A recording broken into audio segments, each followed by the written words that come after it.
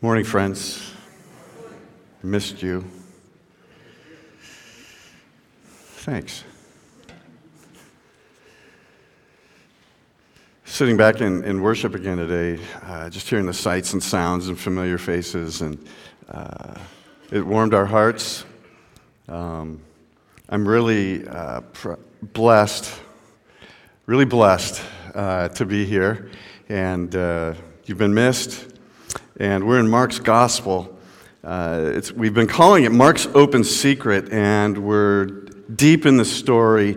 The secret is going to open up very soon. In fact, it's going to start to open up even in the text today. So I turn our attention now to Mark chapter 14, verses 53 to 72. I'll read the text, and you can follow along if you like on the screens. Very dramatic, very thick. They took Jesus to the high priest, and all the chief priests, elders, and teachers of the law came together. Peter followed him at a distance. That's a key point to remember.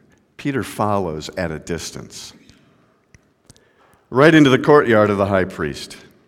And there he sat with the guards, and he warmed himself at the fire. The chief priests and the whole Sanhedrin were looking for evidence against Jesus so they could put him to death, but they did not find any. And many testified falsely against him, but their statements did not agree. It's kind of a kangaroo court. Then some stood up and gave this false testimony against him. We heard him say, "I will destroy this man-made temple and in 3 days build another, not made by people." Yet even then their testimony did not agree. Then the high priest stood up before them and asked Jesus, "Are you not going to answer? What is this testimony that these men are bringing against you?" But Jesus remained silent and gave no answer.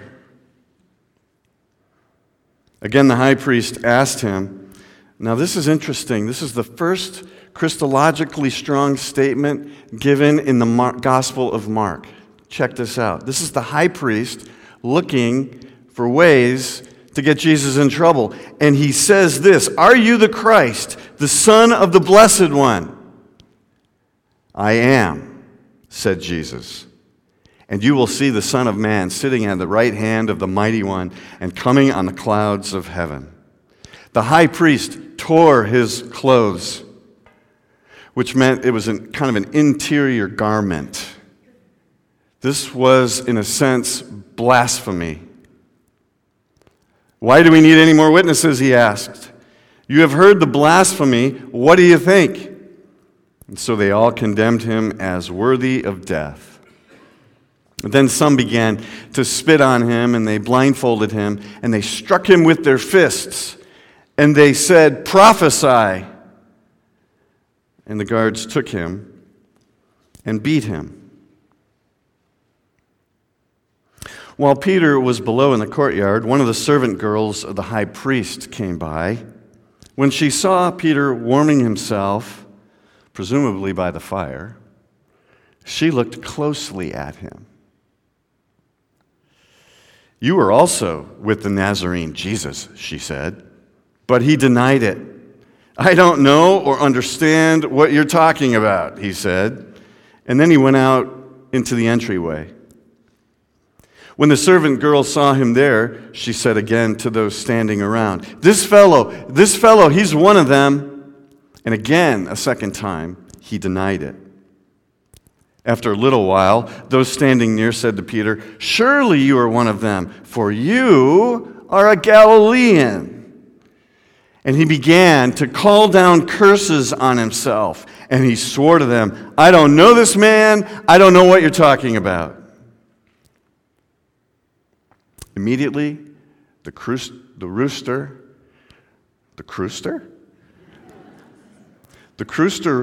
what would be the next appropriate word? The rooster roasted the second time. I don't know.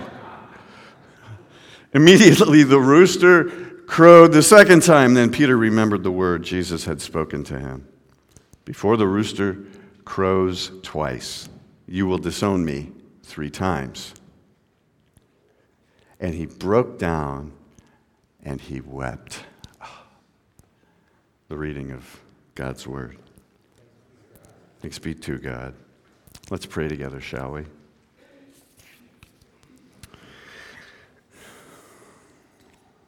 Loving and holy God, we often find ourselves in situations where we don't know what to say, we don't know what to do. More often than not, we say too much, and when we speak, we say the wrong things. And whether there's a real rooster crowing behind us, the metaphorical rooster crows. And yet again, we let you down, for that is what it means more often than not to be human, apart from the infusion of the Holy Spirit of God.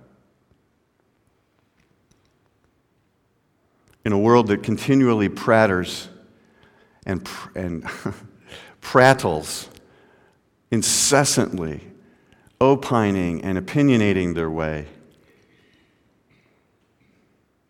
sounding more and more like Peter, may we have the courage to sound more and more like Christ. A daunting and audacious challenge. Holy Spirit, come this day. In your name we pray. Amen. Well, this is a profound text, is it not? So the question this morning is, have you ever been caught between a rock and a hard place in a conversation with someone? Now, this conversation could be about anything. It could be about politics. It could be about faith. It could be just about opinions. But have you ever found yourself getting wrapped up in a conversation, and all of a sudden you ask yourself, wait a minute, this isn't going anywhere. How did this just happen? And more importantly, how do I get out of this?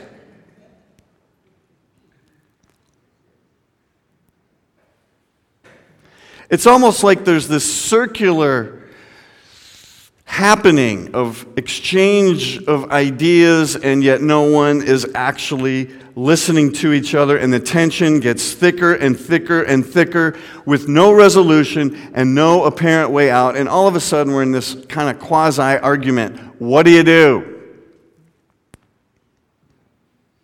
How do we stay firm to what we believe, not compromising it, yet not exacerbating the situation by saying too much? And all of a sudden we're in this really amazing quandary. What to do? One of the great joys, I suppose, and perhaps dark sides of parenting is Dawn and I never know when we're going to get a text from one of our children who tend to be in this kind of conversation asking us, what should I do? The fun part is what time of day those texts actually arrive. You know? And sometimes it's like it's 6:30 in the morning, sometimes it's 11 o'clock at night, and you want to be responsive to your children. On the other hand, we're 90% asleep, sweetheart.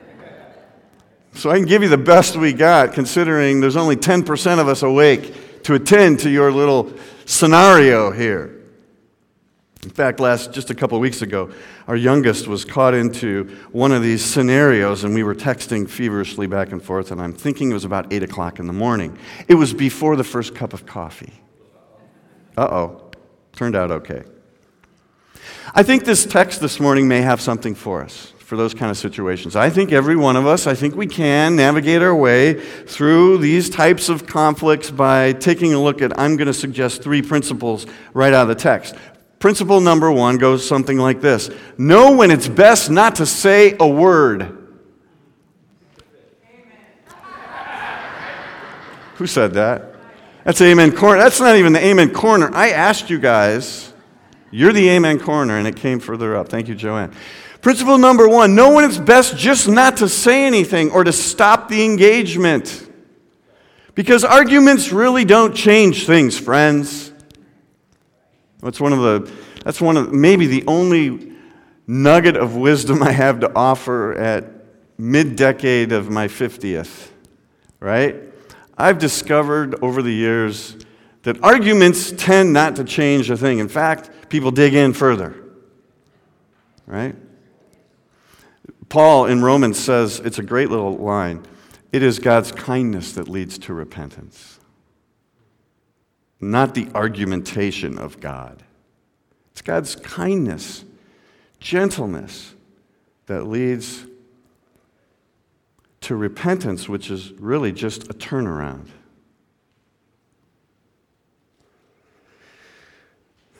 So principle 1, know when it's best not to say anything. Now, out of the text here, Jesus has to go solo. This is an amazing moment in the text.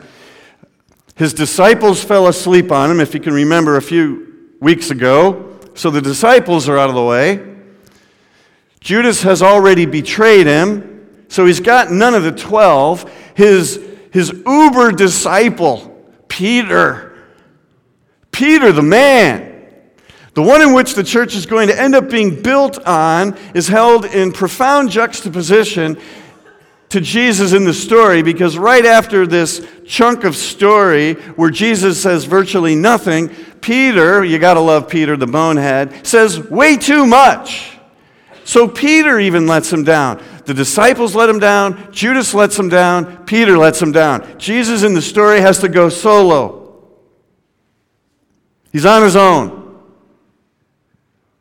Humanly speaking, I mean, he really is God, the Trinity incarnate, but Jesus has to go alone, and he's brought to trial, but in front of the religious leaders, and this trial was really no trial. This was an investigative committee, and the deck was stacked against Jesus, and let me tell you why. It was totally a kangaroo court. They break all the rules for these types of investigations. It can't happen on the Sabbath. It was on the Sabbath. It was supposed to be in the high court. It wasn't in the high court. It was in Caiaphas' home. Second check they didn't make. It was supposed to have all 71 elders, and here it just appears as if there's a small sampling of them. And they were only condemning him of a religious crime, not the civil crime that he was later crucified for by the Romans. The witnesses don't agree. Somebody's not telling the truth. And yet then there's this high priest of the group that's trying to trick him and catch him in all these false accusations. He's the one, the first time in Mark's gospel, who literally declares who Jesus Christ truly is. The open secret becomes more open. Maybe I need a vacation. I need a vacation from my vacation. This open secret starts to become visible to more people. This man is the Son of God. Are you not he? You are the Messiah. Isn't it true? And Jesus just simply says, little I am. And all the way through the text, there's this ongoing questioning. Hey, Jesus, aren't you going to say anything? Aren't you going to step up? Aren't you going to defend yourself? Would you please say something? And Jesus, in the infinite wisdom of the God of all creation, basically says, not much.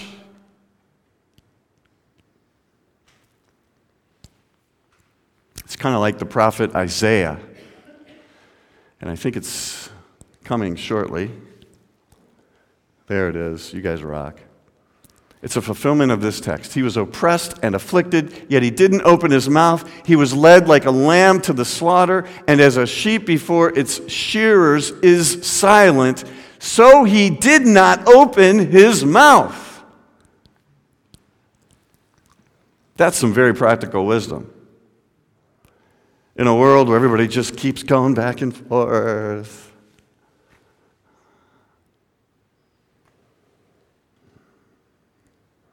Jesus says the most by saying nothing. Now hold that in juxtaposition with our good buddy Peter. Any Peters in the house? Yeah, me too, kind of. I think not because I want to be, but because I feel like I'm forced to be. Well, what do you have to say about this? Well, I really don't want to say anything.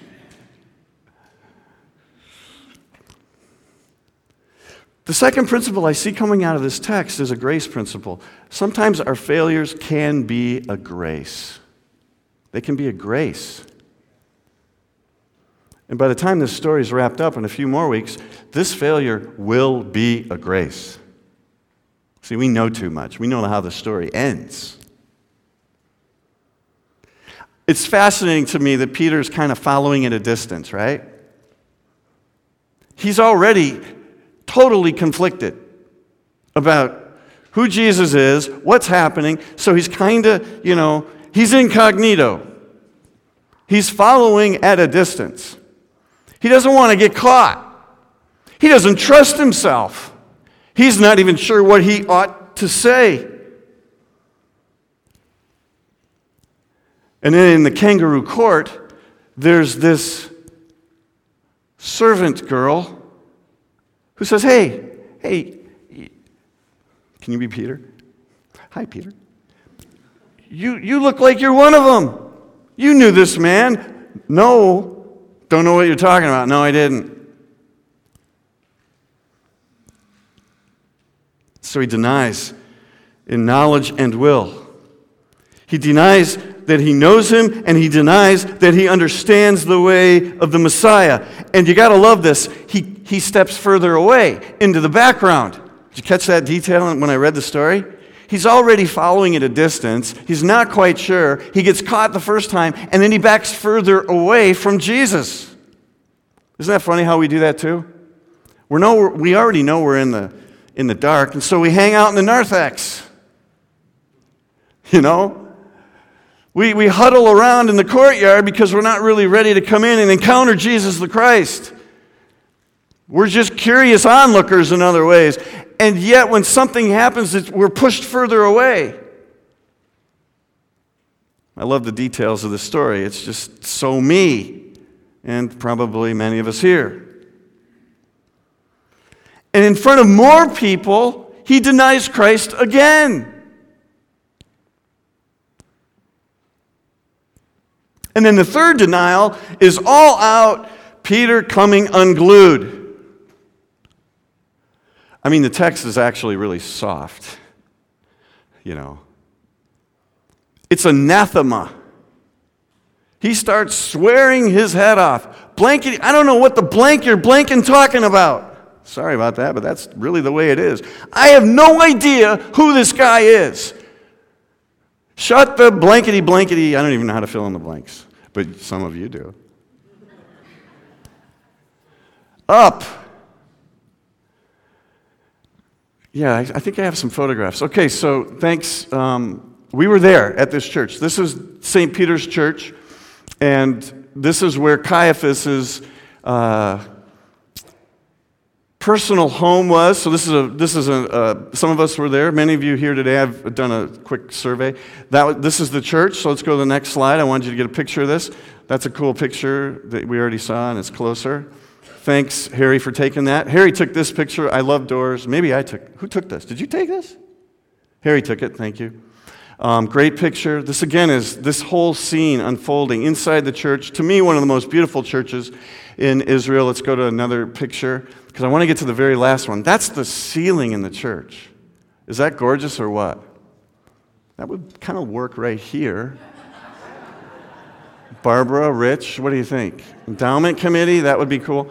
Right there. Now, this is what I want us to see, because this is the backyard of Caiaphas's homes, and what they suggest is these are small little rooms where they were temporary holding cells, and when they arrested Jesus, the thinking is they brought Jesus to one of these temporary holding cells in the corner, and then Jesus was brought out of one of these temporary holding cells into the upper court where this confrontation with the Sanhedrin happened, and Peter was probably hovering down below. There were tiki lamps, you know, those things that you can buy at Home Depot. They had those things back then. You light them with the oil. They even had Home Depot back then, I have a feeling. And he was kind of hiding around those things in earshot, but in the shadows. So this is what they believe. This is the area where this was happening. Now, upstage, I don't know what that is. To my right would be, you can kind of see it in the lower corner here,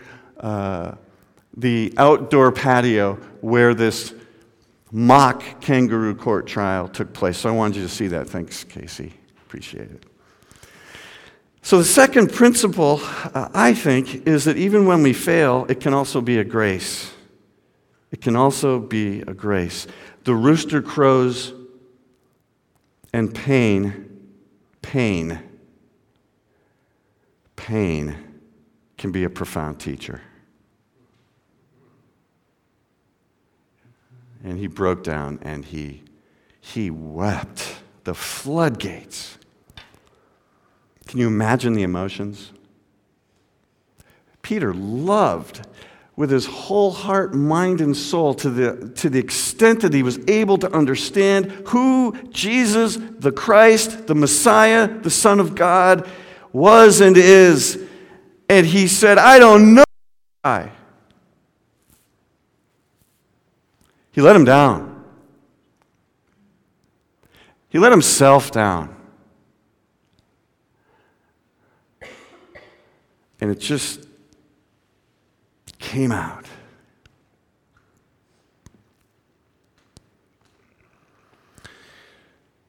There's good news here because the third principle is that God still works. God still works in the midst of these kind of scenarios, even when we blow it. And let me tell you why. Because by the time the story is over, Jesus, in fact, is vindicated. He says everything by saying nothing. He is crucified, dead, buried, resurrected.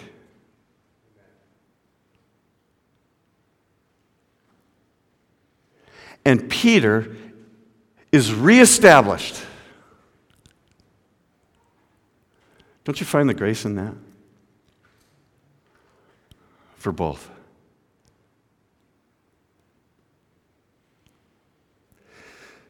Perhaps for all of us, the greatest grace of the story is Peter's reestablishment.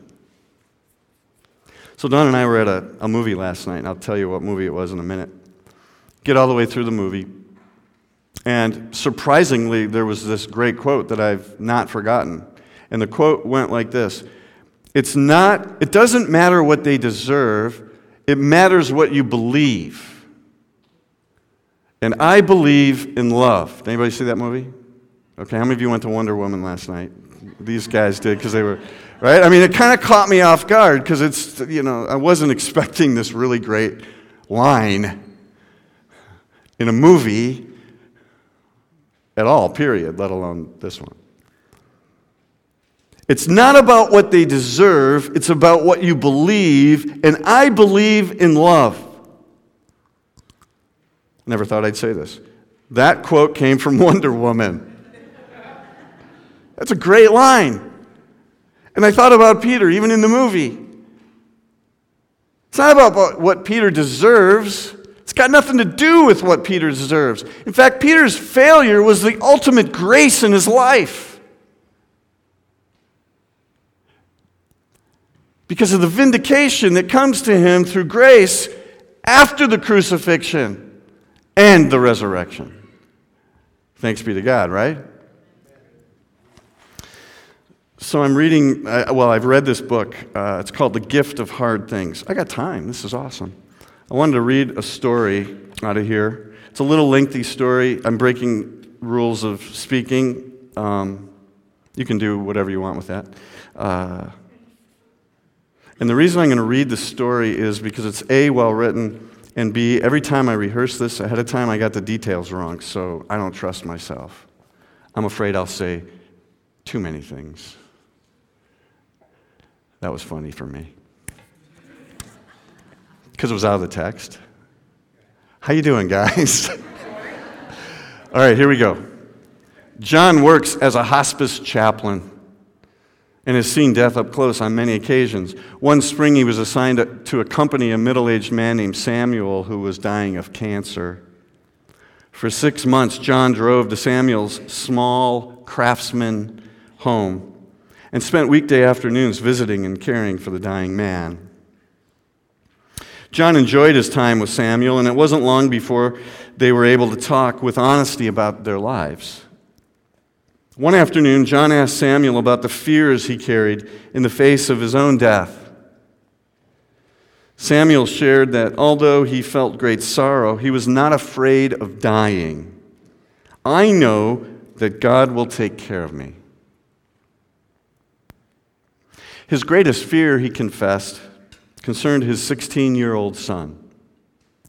Ever since I'd been diagnosed with cancer, my son Henry had become increasingly withdrawn and distant. Samuel, his father, confessed, I worried that this will permanently scar Henry. He's so angry. I've tried to talk with him, but he just stays quiet. Sometimes he can't even look at me. Henry's always been the kind of kid who keeps things to himself. I'm worried he'll fall into a deep, deep depression and won't be able to pull out of it. Samuel turned to John, the chaplain, and said, Can I ask you a favor? Will you try to talk to Henry? Even after I'm gone, will you try to help? And John, the chaplain, he promised he would do this. A few days later, John took Henry out for lunch. The meeting was awkward. John asked all the tedious questions that adults often ask high school students, like, how is school? Do you have any hobbies? The only reason I think this is funny is because I've done this 100 times or more. And it is a little awkward. You just kind of power through it. What do you want to do when you get older? Visibly depressed, Henry responded with shrugs and one-word answers like, no, fine, don't know.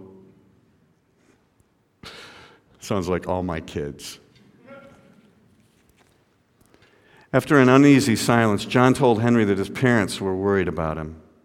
He asked Henry if he had any questions. Head down and expressionless, Henry gave absolutely no reaction.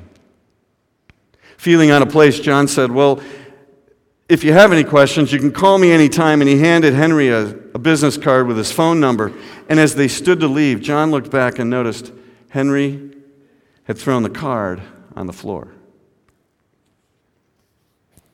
John drove Henry back to his home, and after John pulled the car alongside the curb, Henry opened the passenger door, turned back, looked at John, and said, I just have one question.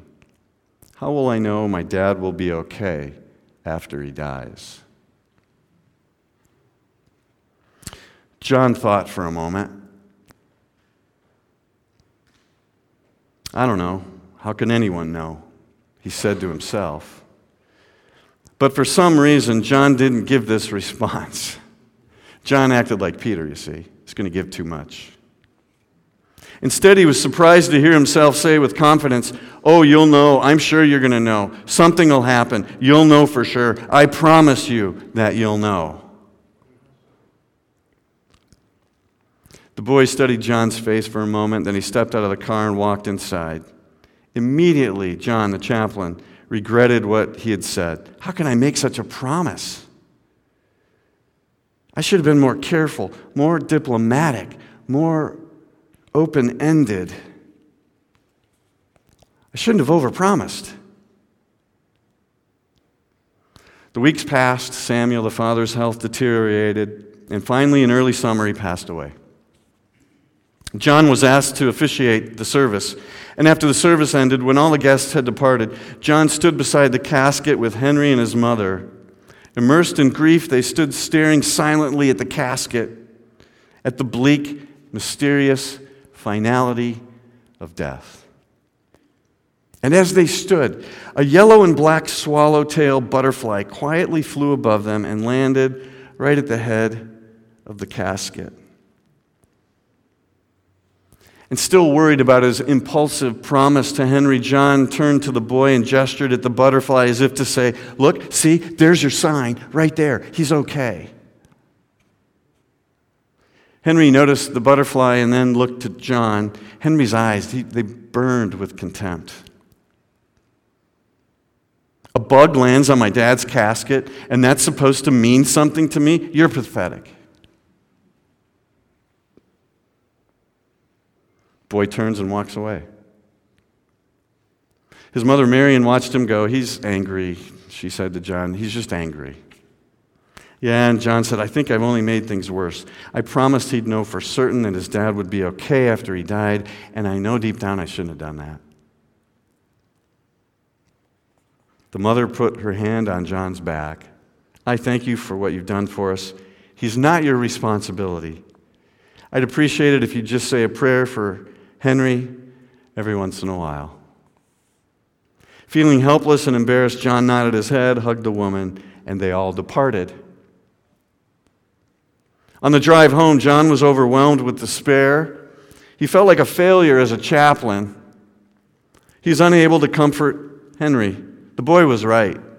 His gesture at that butterfly was desperate and pathetic. And feeling despondent, John did something he rarely did. He began to pray out loud in his car. "God help Henry. I don't know what to do. I blew it. Please, God, please." John continued to drive home out of desperation. Finally, he arrived at his apartment. He walked inside, but before he could take off his jacket, the cell phone rang. It was Marion, the boy's mother. "John?" Her voice was very animated. "Yes?" "John, I need you to come over to our house. I need you to come over right now." John says, "Is everybody okay?" Yes, everyone's fine. "Please, John, just get in your car, drive over here as soon as you can." John ran out of his apartment, got in his car, and drove the familiar route to Samuel's house. He walked up the front porch and found the door open and ajar. He stepped inside. "Hello?" There were sounds coming from the downstairs bedroom, the bedroom where John had spent so many afternoons caring for Samuel during the last months of his life. "Hello?" John shouted. "We're down here," Marion called. John walked down the stairs, through the hallway, to the room where Samuel died. He carefully swung the door open, stopped, and stared in wonder. The room, it was filled with butterflies. Yellow, broad-winged, swallow-tailed butterflies. There were butterflies gathered on the bed, butterflies airing their wings on the side table, butterflies perched on Marion's shoulders, butterflies fluttering in the air and in and out of the bedroom window that had been propped open just that morning. Rocking in a chair by his father's bed was Henry, the boy he was rocking back and forth, laughing and crying and laughing and crying and laughing and crying.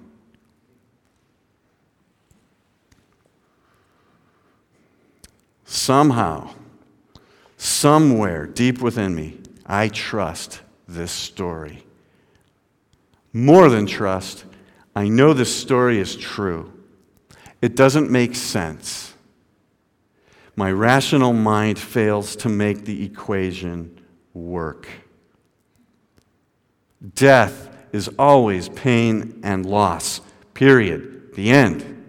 And yet, now there's this story that I experienced in my life.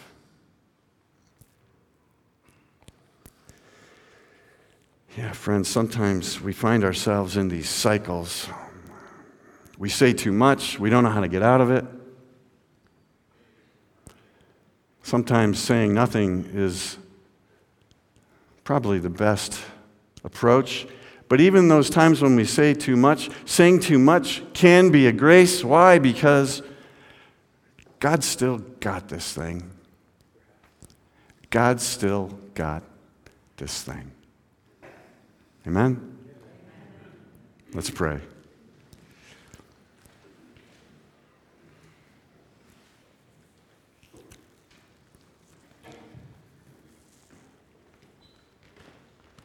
It's not about what we deserve, it's about what we believe. And we are people who believe in Jesus, who is the Christ, the Son of God. And for that reason, we love all people to life.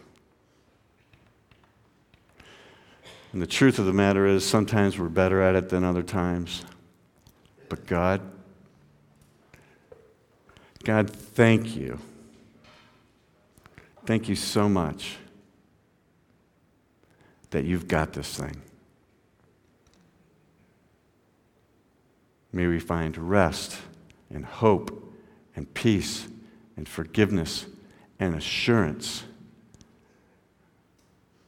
for our soul. In your name we pray. And all God's people said, Amen. Thank you.